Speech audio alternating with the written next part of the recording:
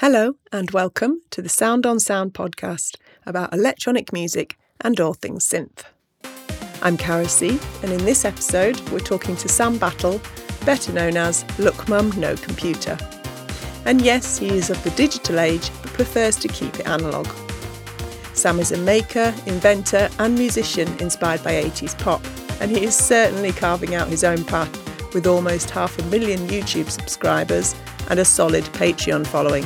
He's even set up a museum in Ramsgate in Kent in the south of England, where you can get your hands on his inventions alongside other experimental and obsolete science and music technologies.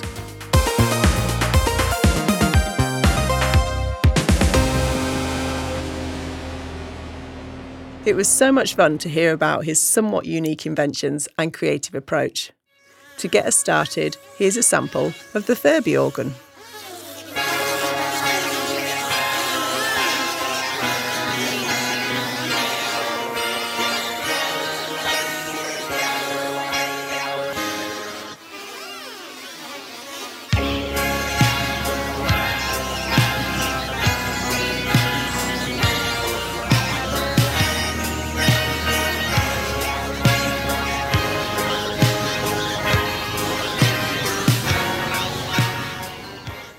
Thank you very much for chatting to us today, Look Mum No Computer, aka Sam. Thank you very much, Cara. It's a pleasure to be chatting with you today. Excellent. Loads of amazing work that you're doing that I can't wait to unpack a bit. I guess we're going to have to start with you defining yourself and what you would describe yourself as what you do. I'm not sure. I guess I am a musician, tinkerer. It's a very strange thing. I suppose when you become like trying to get along in the creative kind of world nowadays, you try and cover as many things as you can, and at some point you look back and go, what do I describe myself at a dinner party? And I just don't know. I don't know what I would. I haven't been to a dinner party recently. You're an inventor. I don't know because I'm not sure. From what I gather, you're an inventor, you're a maker, you're a musician, definitely. Because I was thinking about the fact that it is more analog and you're doing it all on the fly. I started off using hardware and I've now gone more digital. But in a sense, there's a different kind, there's more physical musicality, isn't there? I mean, I do a bit of both, to be honest, because I think the whole going to the physical realm quite a lot was probably started fully. I mean, I was messing around with it quite a bit beforehand, but I just got sort of sick of a band that I was in previously. We were touring with Ableton and stuff. And just a few times, there was just no reason why it wouldn't work. And there was no way to fix it because it was on a computer and we were just getting annoyed and it was all having to boot it up and all that stuff. I just got utterly sick of the idea of having to rely on something like that. So I sort of moved out of it, and having used Logic for many years, I felt like I needed to figure out my sound in other means. Yeah. Sort of find your sound world in beyond the digital dependency. Yes. Yeah. And how did that come about then? How did you start to explore more hardware? Well, regarding the hardware, it all came from a DIY kind of standpoint of when I started looking at hardware and stuff. I couldn't really afford much anything, to be honest. So I was I started with DIY stuff when I was probably like. I mean, I was playing around with electronics when I was a kid, but then I built a guitar pedal in, I think year 10. I don't know what year that is, age that is. That's about like 15. 15. And yeah. I was in the library. I remember I took a book that was like a Queen biography. I read it and I think they got it wrong because I don't think this is right after looking at it. But it said John Deacon made Brian May a Dallas Rangemaster copy, which is a treble boosting pedal. I was like, that's cool. Maybe if I build one of those, I can sound like Brian May. I built it. It took 2 months because I didn't know anything. Like at that time, there wasn't a massive amount of. I didn't know where to look on the internet. Nobody was able to help because nobody else knew around me or anything. My dad was nice enough to drive me to the electronics shop. I picked up a load of things. I got it wrong. Yeah, it took me 2 months. But the second I turned it on, there was that magical sensation of like being like, holy moly, this works. I mean, it sounds absolutely rubbish and I don't think it's supposed to sound like that, but it works. And that is so cool. And that feeling of actually making something. At this time, I think I only had like I don't think I had a pedal. I didn't have any other pedals. I just had a guitar, an amplifier. The idea of building a pedal, because for some reason I didn't even know that you could get pedals. I didn't know they existed, like you could buy them at the shops. It was a bit stupid. This was at the point where I was recording onto Logic, and I didn't know that there was like plugins on Logic. So there was like no synths and stuff. And at that time I didn't even know what synths were, to be honest. I saw keyboards. I didn't know. Like sometimes people, it's weird. Now I think the last 5 years, maybe it's become a little bit more of a main thing for people, for the punter to potentially see. Like the 2000s, probably a lot of people forgot even they were a main thing. It was just like, the the electronic sounds, like the sampler in Slipknot or something. It's like, what do they do? Wooka, wooka, wooka. It's I'm not really sure. So yeah, and I just didn't have a clue what any of it was. I just kept on playing guitars and playing Logic, and then somebody one day went on my Logic and opened up this tab and then just loaded a synth thing and they played it on the keyboard. I was like, what are you doing? That's amazing. And at that time, I'd been using like Logic as a tape recorder kind of style thing for 4 or 5 years. And it just went, well, boom. Synths were, then synths happened. And after a while, I felt like I needed to mix my electronics love for electronics with synthesizers and stuff. At that time, I think I kind of figured out quite quickly on that I didn't like plug-in sounds, purely because all of the presets, they all sound there's too much stuff going on. Like, I hate it. Like when, you click on a preset and it's like all of the delays are loaded, everything's loaded. And it also, when you push your finger down, it automatically sounds like key gen music. It's like, so the only ever Logic plugin I ever really kind of found myself enjoying and stuff was actually the GarageBand analog mono, which was just like, I think it was like just a line of the controls on an analog mono synth, but on the computer, and that was the closest that I got to feeling like the sound that I wanted, because it was just simple and it just didn't have any fluff and you just could adjust it. So quite quickly on, I didn't really vibe with presets because it sounded like the stuff that I didn't like on the radio. And so at which point did you sort of start to build? Was it synths you build first, or was it drum machines? Yeah. So I was, and then at that time, me and my friend decided to try a circuit bending, because somebody at college was just showed us, there was a TV program and it was like, circuit bend. I was like, whoa, what is that? So we bought some secondhand toys from the charity shop, broke them. And then after that, it started working. He got bored of it. I just kept on trying it. And then I got a Game Boy and figured out that you could make music on the Game Boy. I was like, this is mad. You can make music. It sounds way better it sounds more like, there's more like raw kind of sound to it than on the things that I was messing around with Logic. It just sounded a bit more, I don't know. It was just a decision that I was like, it just sounds nicer. And it's like, it's not that it sounds nicer, but it sounded worse. But I like it sounding worse. I don't like nice sounds. yeah. There's a kind of visceral edge to a couple of your videos, like live videos that I've seen that I really love, and that's all the analog noise, isn't it? Basically. Sure. Yeah. There's a lot of analog noise and stuff coming from liking full bands and stuff, band performances. There's another element which is I'll get to with the modular synths stuff. It feels like, even though it's, you're playing it through the electronic stuff, it feels like a live band is playing in your face. It sounds like a live band is playing in your face purely because it sounds worse, but in a visceral kind of manner. And when it all sounds too prim and proper, and it's just not my cup of tea.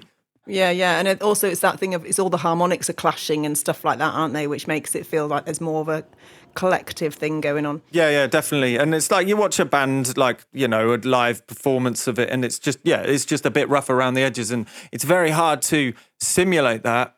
It probably is possible, but it's just a bit more of quite a faff in the computer realm, I think. After that, I bought, I found on eBay there was a broken Korg MS-10.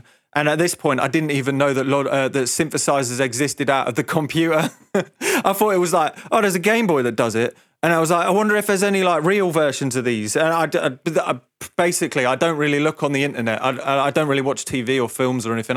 I think I've only made it through about 3 or 4 films fully. But I found a broken Korg MS-10. After about 6 months, I managed to fix it. Before that, I didn't even, like, the envelope generator wasn't working, so I was just playing with it without an envelope generator.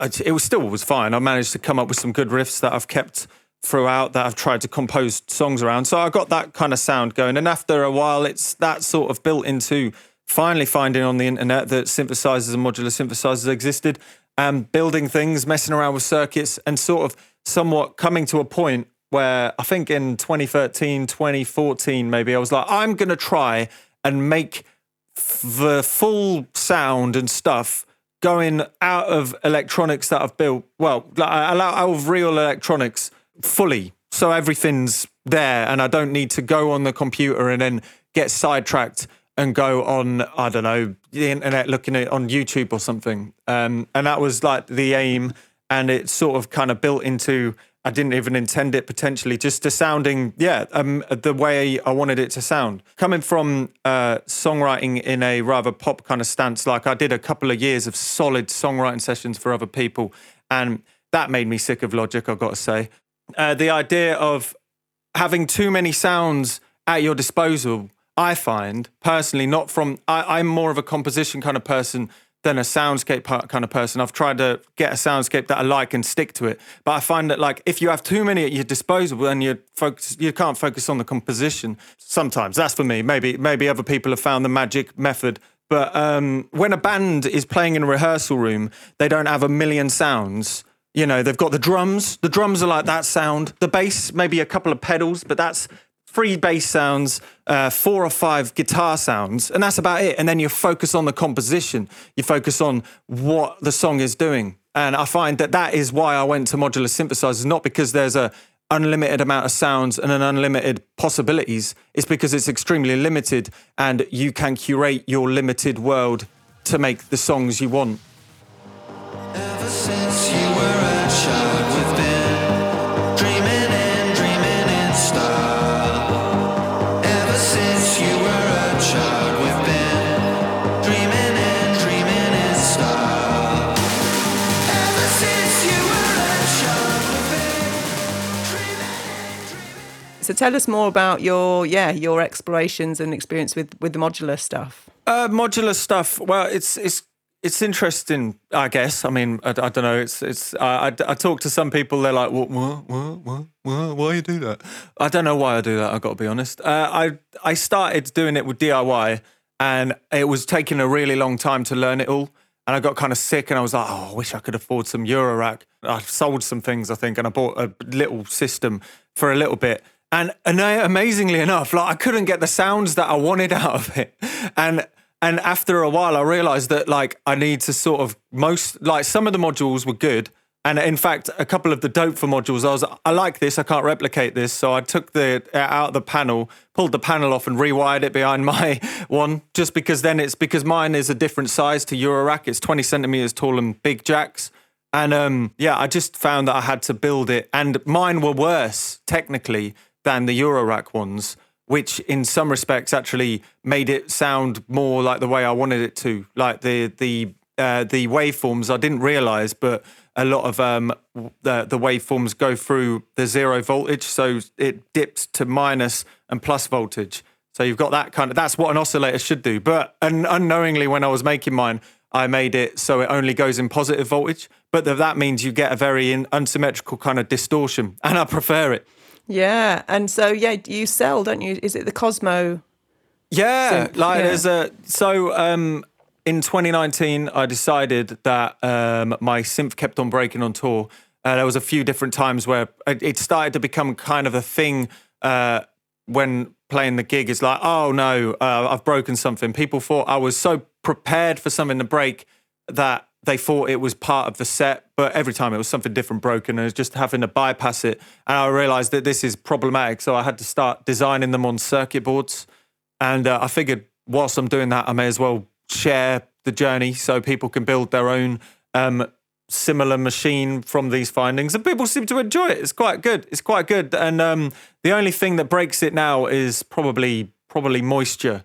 And that's like, there's been a couple of times where there was this small gig and some guy, it was fine. They were putting beers on top of the synth whilst I was playing, which is fine. Like, I'd let them stack it. But then somebody walked into the synth and it all fell down. And the bottom power supply on the bottom one broke. And I had to have it fit. I had to fix it for the next day. But it's lucky I was able to fix it because I had a bunch of spare, big old bag of, that's the sound of it. It went, just loads of random electronics.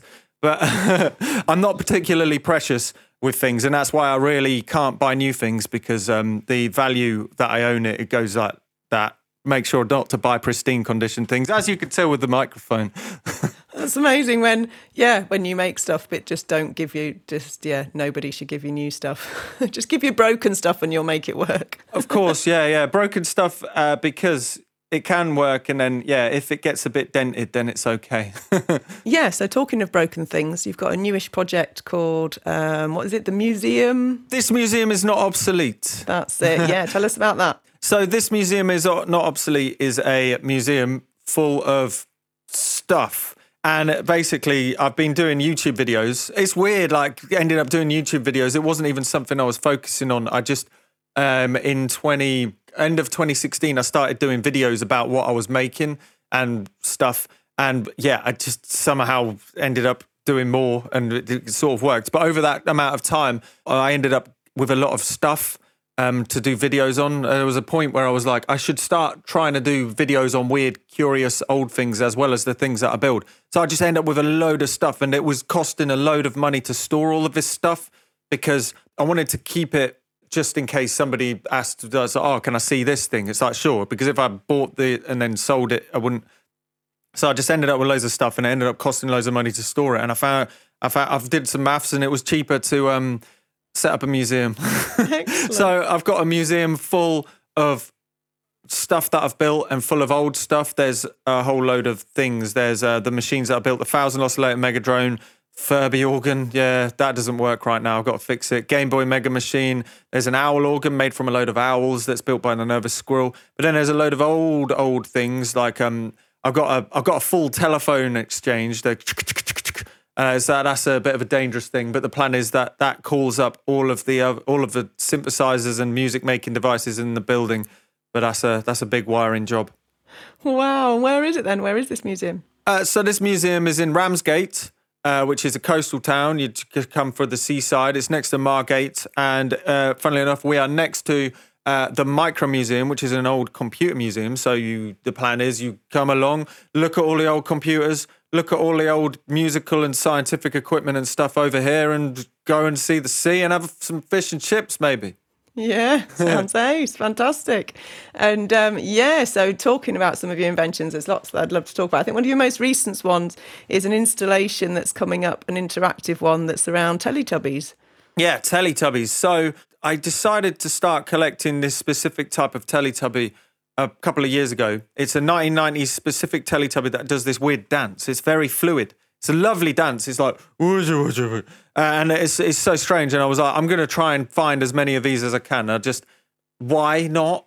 Nobody else was. But this is another thing. I love finding things that nobody else wants.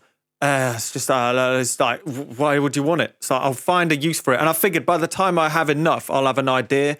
And it was just like, a big stadium cascading wave of all of these Teletubbies going down. It's not super musical, but they all sing at the same time. However, they all sing out of sync. So it's just going to be an unheavenly noise of Teletubbies just going. It'll be done in a week or two. It's going to be equally awful, but super awful. I mean, and that's going to be an installation that the public can come along and play. It would be indoors. First, it's going to be outdoors. Wow. In the Ramsgate Festival of Sound. It's going to be open for 5 days. There's a good chance it'll get broken, but that's just the way the world works. And then after that, I'm going to set it up down the hallway of the museum so people can just play all of them. It's about, I've got 50 of these Teletubbies, but it's funny, somebody said, you don't hear this statement very often. It's like, but I'm going to find the 40 best Teletubbies of the pile. Yeah, good. Yeah. No, that is it's an important mission in life. Yes. Can you tell us a bit about how these are being triggered then, both by the person using them as well as how you're getting it all to work, getting them to do their moves? Of course. So some people may think this is quite a Luddite kind of point of view, but I feel like I'm not a Luddite. I'm just trying to find alternatives towards the modern, bloated digital world, because the digital world is really built on top of stuff and it's just so bloated. I mean, it's being reworked at the minute, like with all of the progressions with other technology. But right now we're in a dangerous world where, computers just stop working for no reason. And it's not down to a physical thing, which is relatively easy to fix. Like you have a look in, have a test around, or it's like, oh, it's that chip gone. It's like, what is wrong with it? It's just so bloated. But this is why I'm not using microprocessors for something like this. So the machine is basically, you push a button and that sends a signal down this cascading run of relays. Relays are electromechanical switches, and these are triggered by things called serial to parallel shift registers. And these things, basically, they're made to transfer serial data into parallel data, but the parallel data is relays. And you push the button, and it's a load of logic and relays that just turn the Teletubbies on one by one. And as it goes along, it's a really simple idea, but it's just very big multiplication. It's much like the 1,000 oscillator Megadrone, which is a simple idea, but a big multiplication of that idea. So the 1,000 oscillator Megadrone is like a 4 meter wide, 2.5, 3 meter tall wall. I know it's pretty grotesque. A wall of 1,000 oscillators. I don't know why I built it. I was just like, I've built 100 oscillator Megadrone. What does 1,000 sound like? Because 100 wasn't enough. And so what does 1,000 sound like? Sounds nearly the same as 100. No, it's sort of, I find the most amazing thing about it is the reason the output is very low on all of the oscillators, just because when they get added together, the volume just gets incredibly high, much higher than you'd think. Like I'm not much of a mathematician. I'm more of a There's something additive tinkerer. Going on there. Yeah. It's a very additive thing, and it just keeps on going up. I've got this button controller, and you could just put your whole arm over it like that, boom, and it plays all of them. And just you can test how much louder it gets every 100 oscillators you add. It's quite preposterous. Wow. And so was that just the same little circuit, if you like, that you just built and soldered 1,000 times? Yep. I did it in the first lockdown. It took, I don't know. It was very boring, but it's just like, it's just a job in the end of the day. You've just got to get it done. It's like working, it's like sort of a factory. Like I think I did all of a soldering, took me about a month of just, about 8 hours of soldering a day, maybe.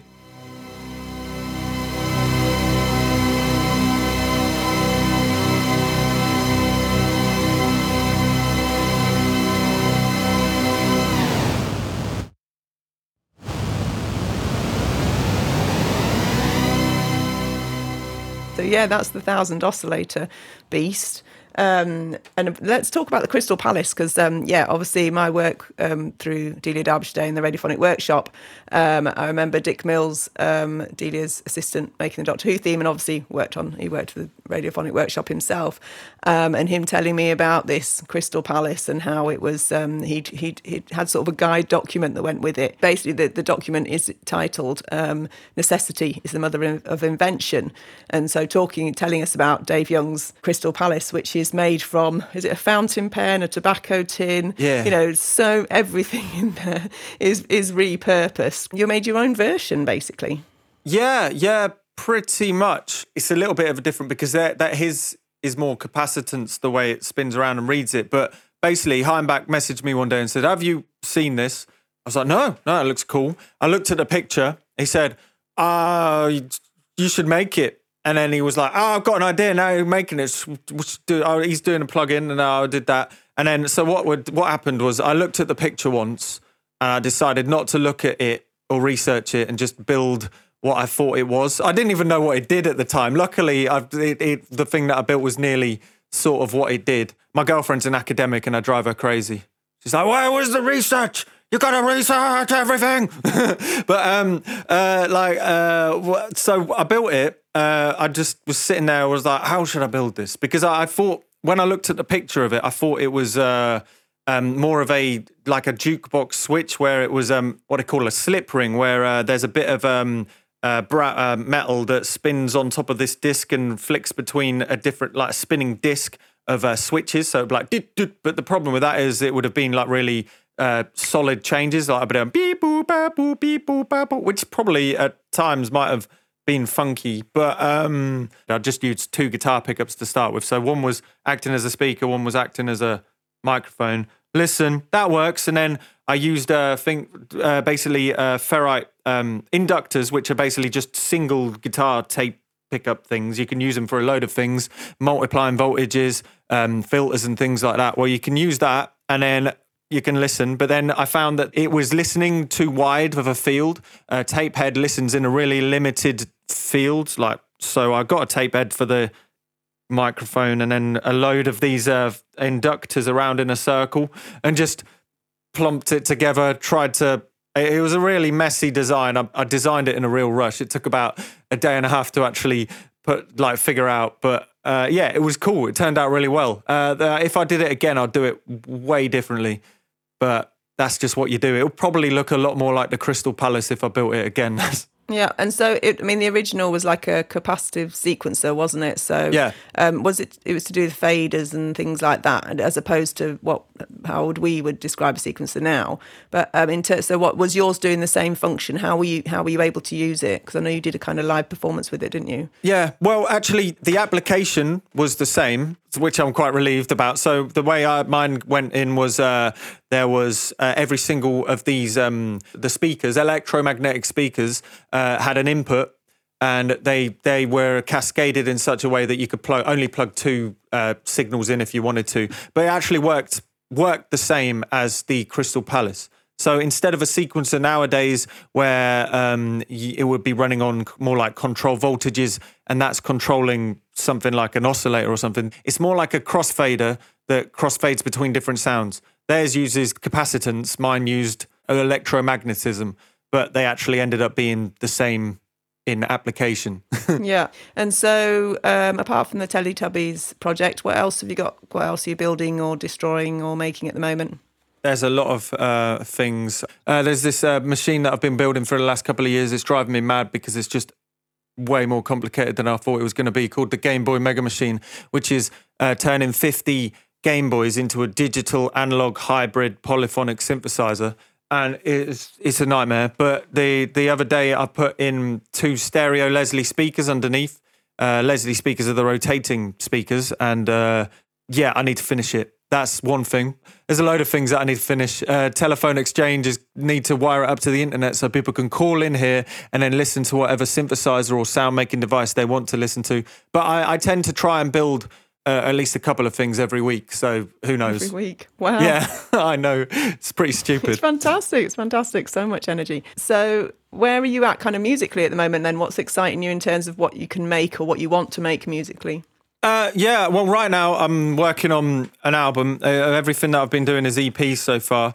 And I've been sitting down and because I write my songs, I don't write my songs with synthesizers. I write my songs in the shower. So whatever sticks, whatever melodies and vocals and stuff remain with me longer than a week tend to turn into a song. So so I'm just doing that. I'm going through all of my whistles basically and turning them into songs. There's a new song out in about 2 weeks, and that's that. And usually I tend to write in a very 3 or 4 minute long song, and that's the kind of music I like. I've always been into that kind of stuff. Elvis Costello, Human League is probably my favorite kind of soundscape for music, and so that's what I'm doing. So I'm also writing songs as well. And how do you use your voice then? Do you put is there loads of processing with that, or do you keep it quite raw and human, if you like? I try and keep it quite raw and human, to be honest. Like the way it sets, I set up everything is just, it's like, I call my synth Cosmo. Cosmo's like the musicians and I'm like the singer, basically. It's a weird thing trying to mix my kind of taste of music with my kind of taste of technology. And I find that the YouTube videos, I try and make sounds and weird soundscapes and compositions for them that are different to the music that I would make personally. And I there's 2 areas of what I like to do, really. There's no rules in the end of the day. So how do you like to record it then? Do you like to record it live, or do you do more sort of multi-tracking and arranging post-recording, if you like? Yeah, I use a digital mixer that all of the synths go into, and every gig I record it and there's things that I make up at the show. In fact, a few of the last EP that I put out, songs-wise, are recordings from the gigs, but I just re-recorded the vocals because they sounded like dog poo. So usually it's just I perform it in a take, use the recorder as a tape machine, and then have to record the vocals over the top again. But usually that's as far as it goes. Like, so I just try and make sure it's all composed and sorted beforehand. And like, there's a few videos. For instance, the last song I put out, which is Youth 8500, I did a live version of a live video of the song, which is pretty much exactly how I recorded it for the recorded version. Yeah. And then do you do all your mixing and mastering and stuff yourself, or do you have someone else? Do you send that to someone else? It's different every time. So mastering I'd send to somebody else purely because I don't really, I'm not very good at that. And it's funny, like with the mixing wise, I found that the less I try, the better it seems to turn out. I'm not sure. It's been obviously like sound on sound, the technical things, but it's a weird journey with like mixing and music and production and stuff. For instance, there's a song that I made with a guy called Barnes Courtney called Glitter and Gold, and I did this we recorded this as a songwriting session, just as a demo. I had a webcam microphone, USB, and this was using Logic but we literally used all manner of random rubbish. It took us 4 hours to do. They asked for the stems because I thought they were sending it to another producer to produce, and they ended up just mixing it and putting it out. And this thing on Spotify, it's like had 120 million listens and stuff like that. It's crazy. It's like, and it's the top one. It's like, that took us 5 hours. So there's no like real matchup between the thing. It's actually, I listened back to it, it's like, oh, it actually sounds pretty good. It's like, but we didn't try at all. Like literally, like the drums are all Tupperware boxes, and like a rototom that's the bass drum was a rototom. I just really detuned and stuff like that. It's like, how did that do that?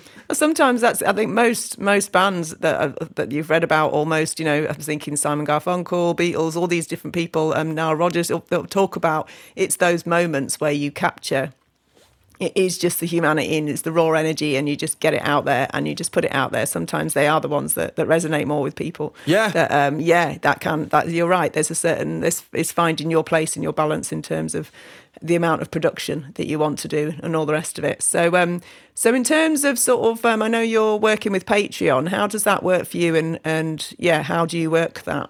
Yeah, well, I treat Patreon as somewhat of a job because that's what sort of it funds the machines. Everything that goes into Patreon basically gets spent on videos, and as the patrons been helping more and more, it just goes, the machines get a little bit more elaborate. So like usually like I pay my bills and like just home and stuff with songwriting and stuff, and then all of the machines and stuff and the museum is funded by Patreon. And I do loads of live streams on there and stuff, and it's just people sign up for a subscription, and they get sample packs, a video or a live stream every other day and stuff like that. It's just loads of random stuff, but it's been an amazing tool, I must be honest, and I'm extremely grateful for that situation, as it's made what I do, which doesn't make sense, and I haven't got a clue how the heck it happened, but what I do is somewhat of a job. And it's amazing because like I wake up and I work from maybe 9 in the morning till probably 1 in the morning every single day. I don't do any holidays or anything, much to my girlfriend's dismay.